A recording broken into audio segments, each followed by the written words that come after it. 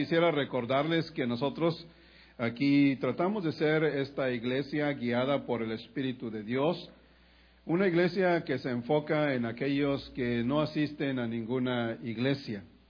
Queremos ser esa iglesia que prepara e inspira a sus miembros a servir a Jesús y a compartir este evangelio de salvación. Nuestra meta final como cristianos es ir al cielo con Dios. Así que cada mes recordamos esto, una vez al mes recordamos que somos esta clase de iglesia donde todos son bienvenidos, donde cada persona que viene a este lugar queremos abrir nuestros brazos y nuestro corazón para recibirlos. Quiero introducir, hermanos, mi tema de esta mañana recordando ciertas nefastas palabras de un mandatario cuyo cuerpo se está desintegrando en este mismo momento en su sepulcro. El lunes 26 de mayo del año 2008, el señor Chávez, o más bien Hugo Chávez, pronunció palabras de maldición para la nación de Israel. Él dijo literalmente estas palabras: aprovecho para condenar de nuevo desde el fondo de mi alma y de mis vísceras al Estado de Israel. Maldito sea el Estado de Israel, maldito sea. Así dijo literalmente este mandatario venezolano. Aunque meses después, cuando adquiría esta enfermedad que le llevó a la muerte, diría estas siguientes palabras: Cristo, dame tu corona, dame tu cruz, 100 cruces, yo las quiero cargar porque quiero vivir, no me lleves todavía. Pero ya había ido demasiado lejos en su burla. El 5 de marzo del año 2013 fue declarado muerto oficialmente. Bueno, esta mañana, hermanos, yo quiero leer 2 textos de la Biblia que nos ayudan a entender el tema que tengo preparado esta mañana para ustedes. Dios no puede ser burlado.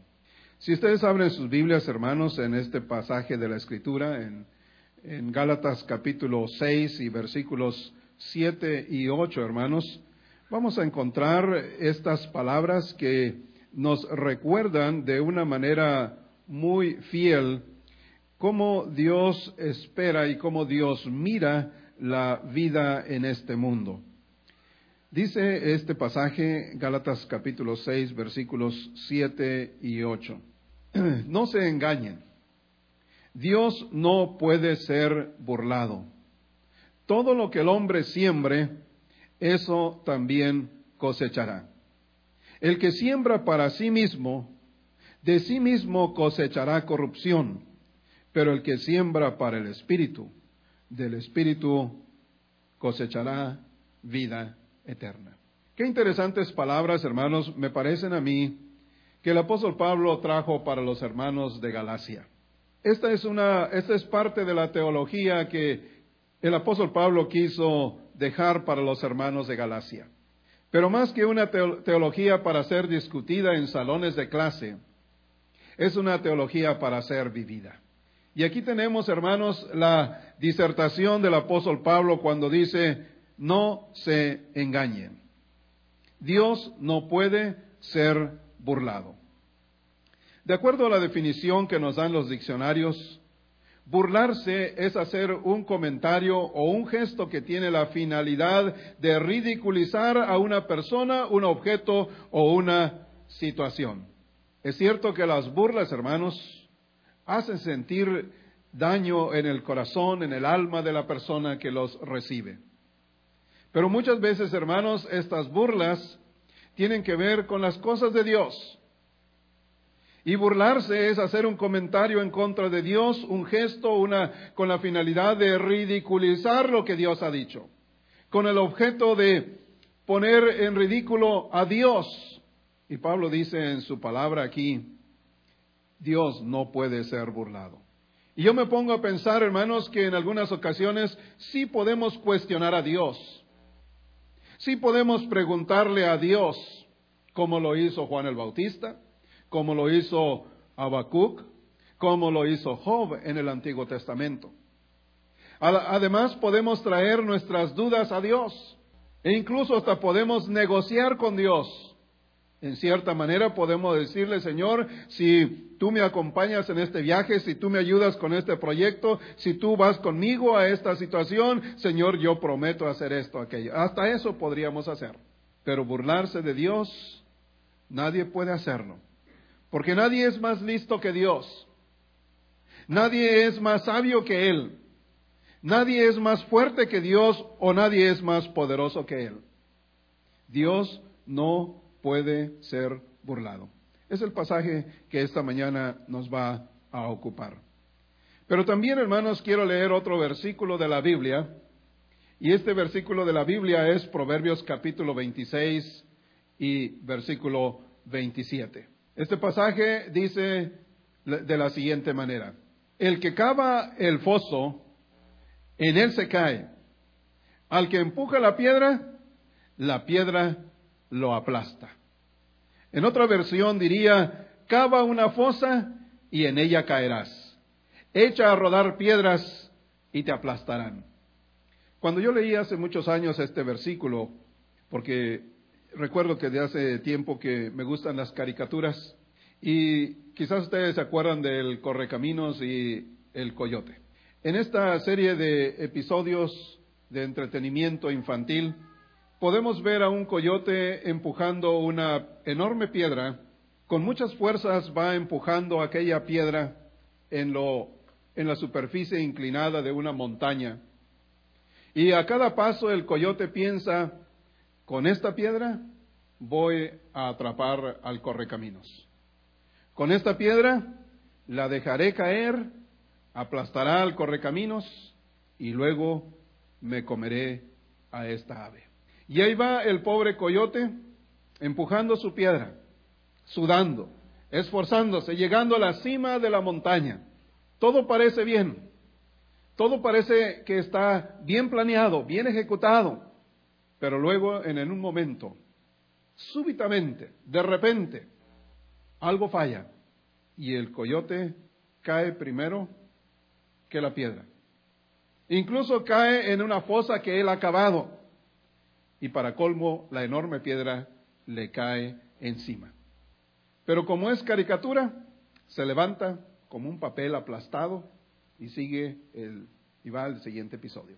Pero hermanos, este versículo es un versículo muy interesante. Porque aquí nos habla, hermanos, de dos clases de personas: el que cava un pozo y el que empuja una piedra. Y con el tema que hemos mencionado esta mañana en la introducción, Dios no puede ser burlado. Piense por un momento el hombre que cava un pozo. El hombre que cava un pozo es aquel que quiere atrapar a su enemigo. Todos hemos visto cómo se hace esta trampa cavando un pozo. Se cava el pozo, se consiguen ramas, se le ponen ramas secas, quebradizas, se le pone encima hojas encima de esas ramas, se le cubre con un poquito de tierra para que parezca que no hay ningún peligro allí. Y de pronto el hombre que ha preparado su pozo está esperando que la víctima llegue y está con las ansias esperando el momento en que la víctima vaya a caer en aquel pozo. Pero lamentablemente, como dice la Escritura, cava un foso y terminarás cayendo en él. Y efectivamente, el hombre que ha cavado su pozo ha preparado su trampa y espera que venga la víctima. Al último, la víctima es él mismo. Esta es una ilustración muy cierta de la vida. Es una ilustración que nos lleva a pensar del hombre que quiere vivir sin Dios. Del hombre que dice: yo soy dueño de mi vida, soy dueño de mis acciones, yo puedo hacer con mi cuerpo, con mi vida lo que yo quiero. Soy más listo que Dios, tengo resuelto el problema con Dios. Es más, si Dios es un problema, a Dios lo voy a atrapar en mi pozo. Es el hombre que dice: no hay Dios, no hay juicio, no hay infierno, nadie me va a decir cómo debo de vivir, nadie me debe de decir lo que yo tengo que hacer. Es el hombre que quizás no ha ido a la escuela y que vive de esta manera, intentando vivir lejos de Dios, apartado de Dios, sin querer siquiera voltear hacia Dios. Se cree más listo que Dios.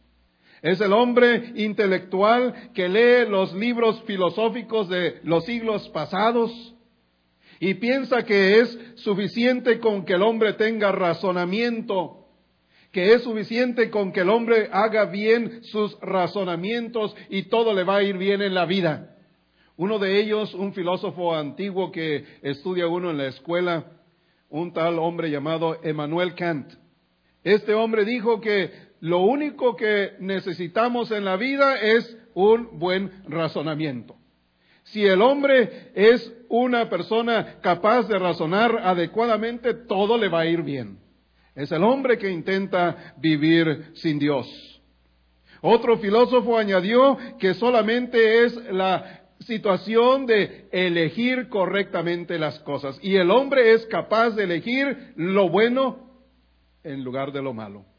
Así la gente piensa escapar de Dios. Así la gente piensa hacer un pozo y que Dios caiga en el pozo y lo atrape y tenga resuelto su problema. Algunos llegan a pensar que incluso el hombre es esencialmente bueno, es solo su conducta la que le falla. Fíjense hasta qué punto el hombre que intenta vivir sin Dios piensa de esta manera. El hombre es esencialmente bueno. Lo único que le falla es su conducta. ¿Tiene sentido eso? O sea, que el hombre que intenta... Alguien abra la puerta, por favor, ahí. Que el hombre que intenta vivir sin Dios es el hombre que cree que él es bueno. Que lo único que le falla es la conducta. Cosa incongruente. Porque la perversión está en el corazón humano. La perversión está en el hombre mismo. La perversión en el corazón de un joven, dice la Biblia, que desde joven el intento del corazón del hombre es malo. La gente quiere enseñarnos que así es como se debe vivir, solo con el razonamiento, solo con la capacidad de elegir bien. Pero la Biblia dice, el que cava un pozo terminará cayendo en él.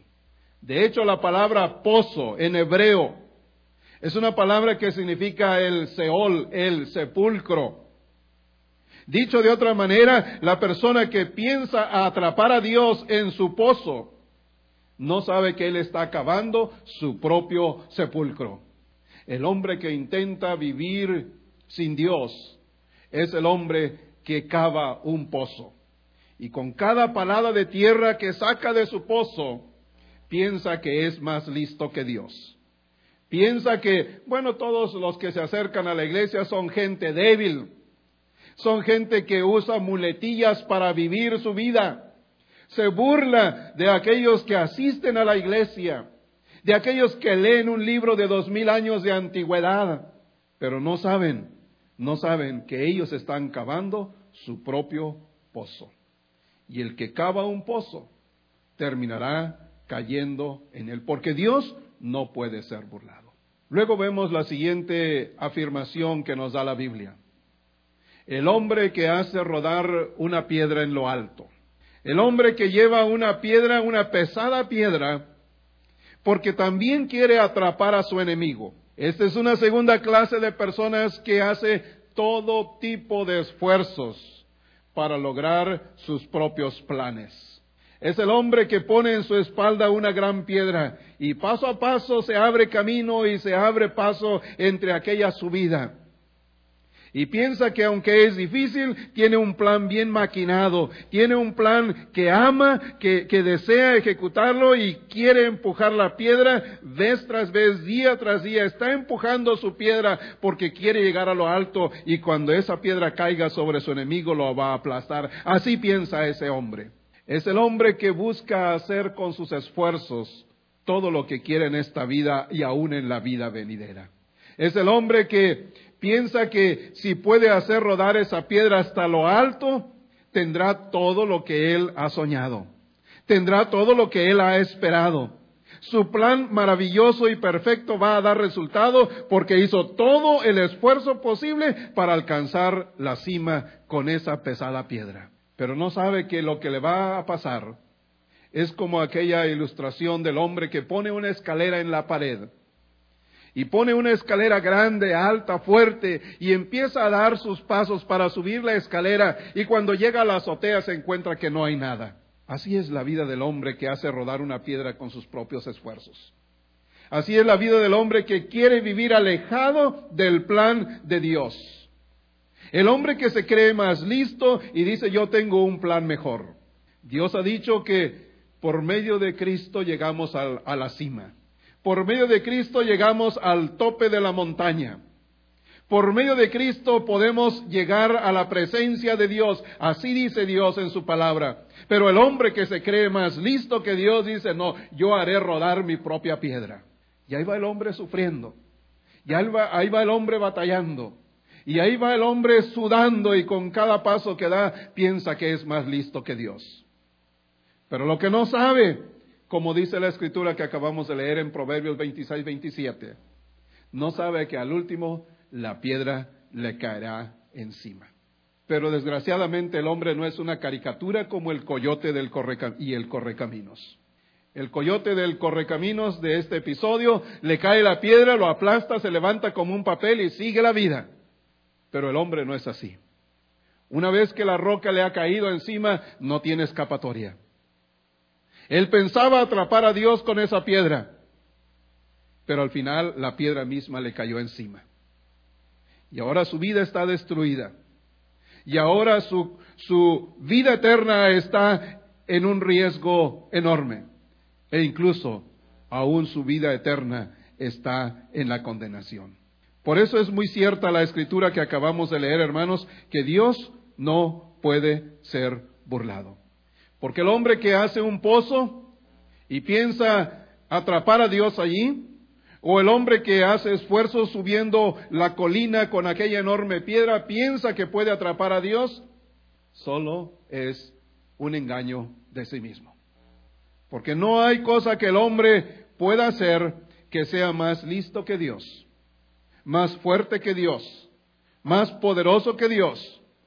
Los planes del hombre muchas veces son impresionantes. Las ideas que el hombre tiene muchas veces son espectaculares.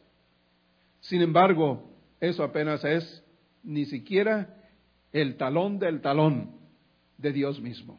Esta expresión nos puede llevar a entender, hermanos, que la obra de Dios, el poder de Dios, la fuerza de Dios, la inteligencia, la sabiduría y todo lo que Dios es incomparable con lo que el hombre puede hacer. El hombre no puede burlarse de Dios y salir impune de la burla que ha hecho. Es el alma del hombre que se rebela contra los juicios de Dios.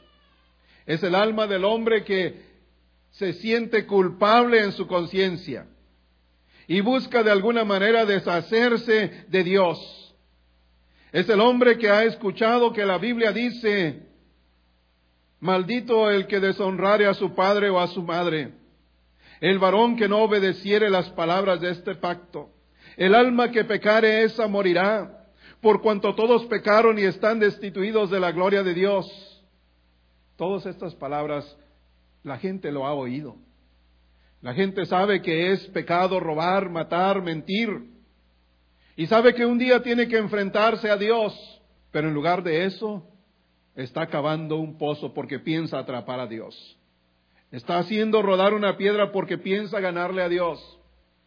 Pero lo único que no saben, lo que tratan de pasar por alto, es el hecho de que ellos mismos caerán en el pozo y la piedra misma les aplastará. Dice la Biblia que el hombre que pretende ganarle a Dios, el hombre que con delgadas ramas y hojas secas quiere tapar su trampa, no sabe que la paga del pecado es muerte, pero que la dádiva de Dios es vida eterna en Cristo Jesús nuestro Señor. No sabe que de pronto su calamidad vendrá de repente. Súbitamente será quebrantado y no habrá remedio para este hombre. El hombre que reprendido endurece la cerviz, de repente será quebrantado y no habrá para él medicina. Así lo dice la Biblia para el hombre que hace un pozo y que pretende hacer rodar una piedra en lo alto de una colina. A muchos ni siquiera les ha llegado a la mitad de la cima cuando la piedra ya los aplastó. Muchos apenas han comenzado a cavar su pozo cuando ellos ya están dentro de ese pozo de la perdición, el pozo del pecado. Pero ¿qué podemos hacer nosotros, hermanos? ¿Cómo podemos recibir la bendición de Dios a través de esta palabra que hemos leído? Comenzamos diciendo, hermanos, que Dios no puede ser burlado. Dijimos que burla es un comentario, una palabra o un gesto con lo cual se intenta ridiculizar a otra persona, situación o cosa. Y nadie puede burlarse de Dios. Podemos traerle nuestras dudas. Podemos a lo mejor hasta negociar con Dios, pero no podríamos burlarnos de Dios y salir impunes de esa burla. Hay una historia que ustedes a lo mejor han oído, la historia de Romeo y de Julieta. ¿Cuántos han oído la historia de Romeo y Julieta? Dijera el chavo del 8, Rumieta y Juleo. Rumieta y Juleo, dice el chavo del 8. Pero es Romeo y Julieta. En esta historia, ustedes, en pocas palabras, era un plan bien trazado, bien imaginado.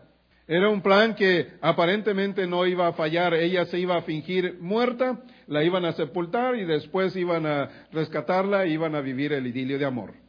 Pero el plan no funcionó. El plan terminó con 2 cuerpos sin vida. 2 personas que se habían jurado amor, terminaron muertos. ¿Qué podemos hacer, hermanos, nosotros para incluir a Dios en nuestros planes? Para que Dios forme parte de nuestra vida. ¿Cómo podemos cancelar aquello malo que hemos estado haciendo, que hemos estado pensando? ¿Cómo evitar los súbitos y tristes resultados de una vida sin Dios o de una vida que se esfuerza por su propia cuenta? Bueno, hay 2 cosas que podemos pensar, 2 cosas que podemos reflexionar.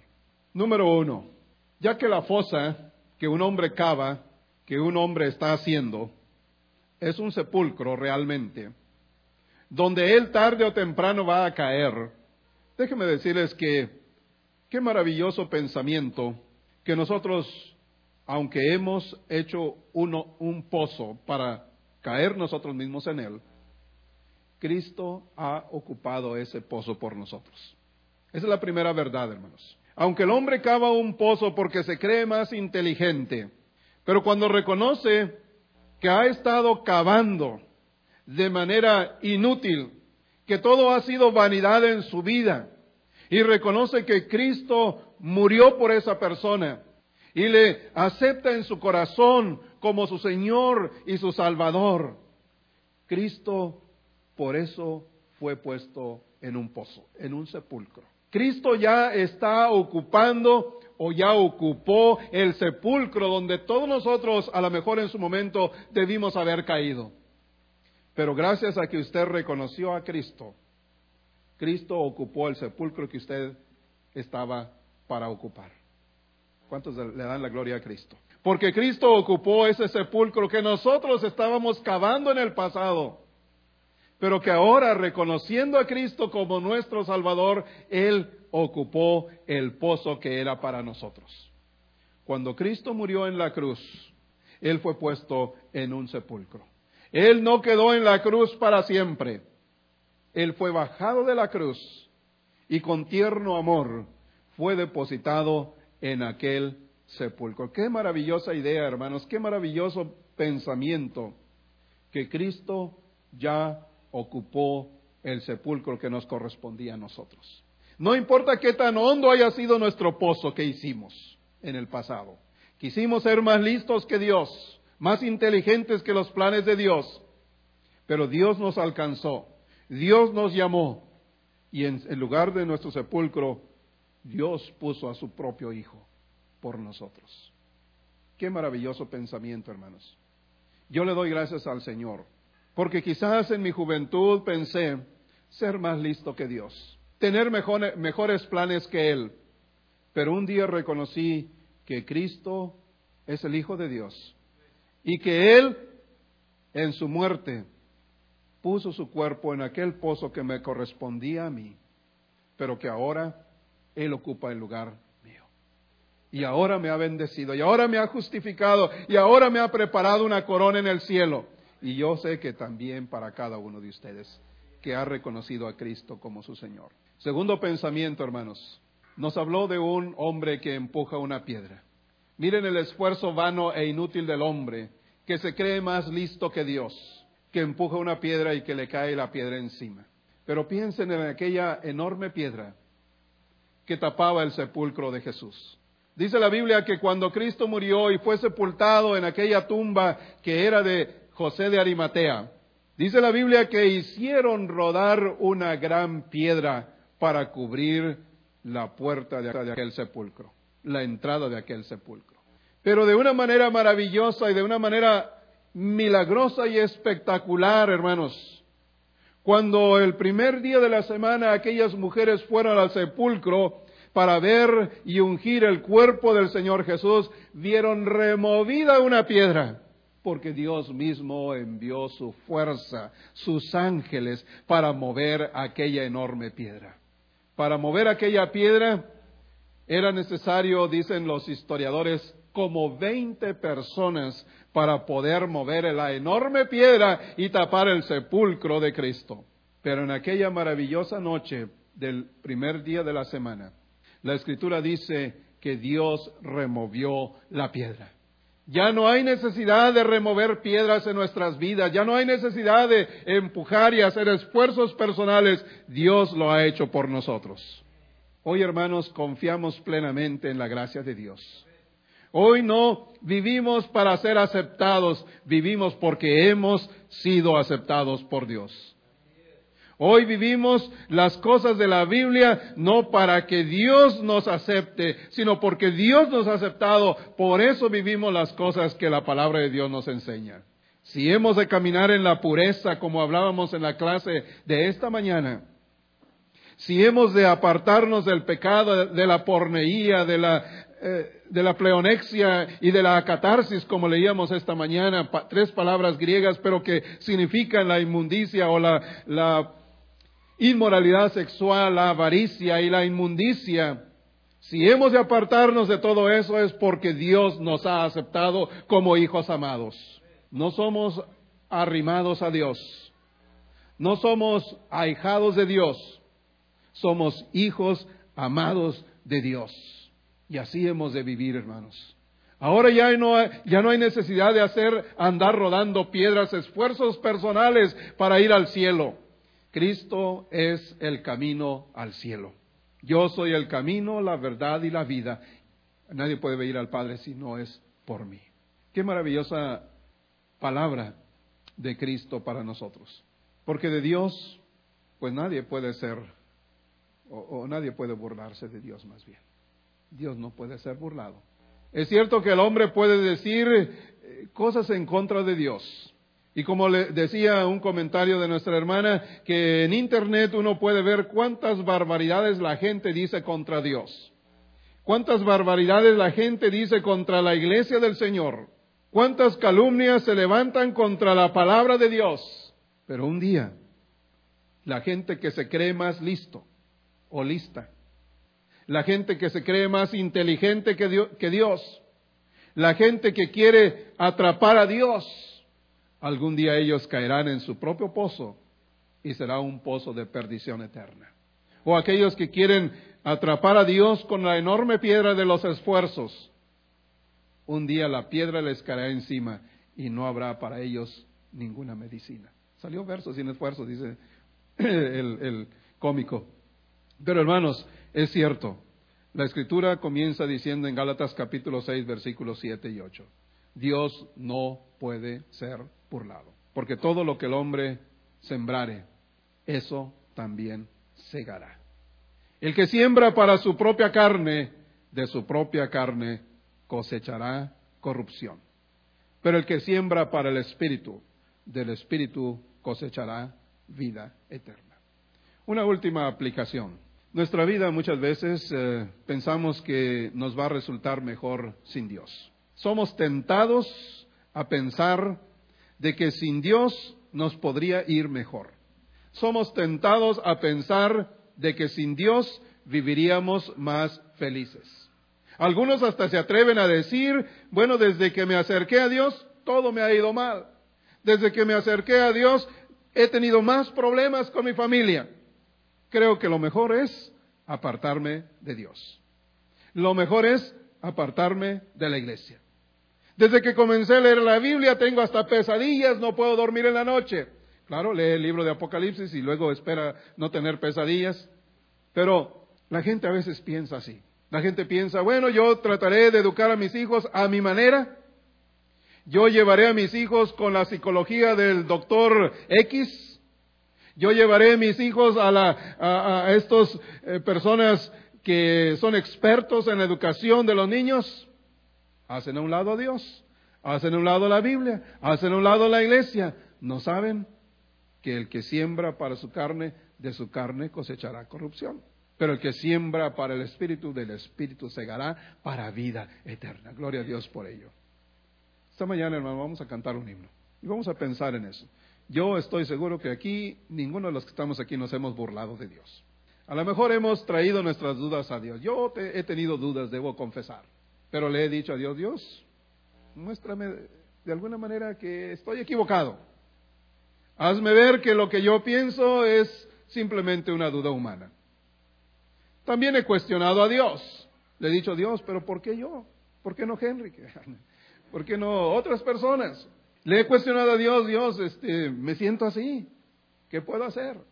He hasta hecho negocio con Dios. Dios, mira, tengo este problema y si tú me lo resuelves, yo voy a hacer esto y aquello. Lo he hecho, y a lo mejor usted también. Pero de eso a burlarnos de Dios es una cosa muy diferente. Porque Dios no puede ser burlado y salir impune. Esta mañana vamos a darle la gloria a Dios, vamos a cantar un himno que dice, cuando allá se pase lista a mi nombre, yo feliz responderé. Nos ponemos en pie todos aquellos que puedan hacerlo. Vamos a cantar. Si usted necesita la oración de la iglesia, si usted necesita ánimo en su espíritu, ánimo en su corazón, pídale al Señor y estamos nosotros listos para ayudarle, para orar por usted. Y vamos adelante, hermanos. Vamos sembrando para el espíritu, para cosechar del espíritu. Cuando la trompeta suene en aquel día final y que el alba eterna rompa en claridad, cuando las naciones salvas a su patria lleguen ya y que sea pasada lista y he de estar, cuando allá se pase lista, cuando allá se pase lista, cuando allá se pase lista, a mi nombre yo feliz responderé. En aquel día sin nieblas en que muerte ya no habrá, y su gloria el Salvador impartirá. Cuando los llamados entren a su celestial hogar, y que sea pasada lista y he de estar. Cuando allá se pase lista, cuando allá se pase lista, cuando allá se pase lista, a mi nombre yo feliz responderé. Trabajemos por el Maestro desde el alba al vislumbrar, siempre hablemos de su amor y fiel bondad, cuando todo aquí fenezca y nuestra obra se sella.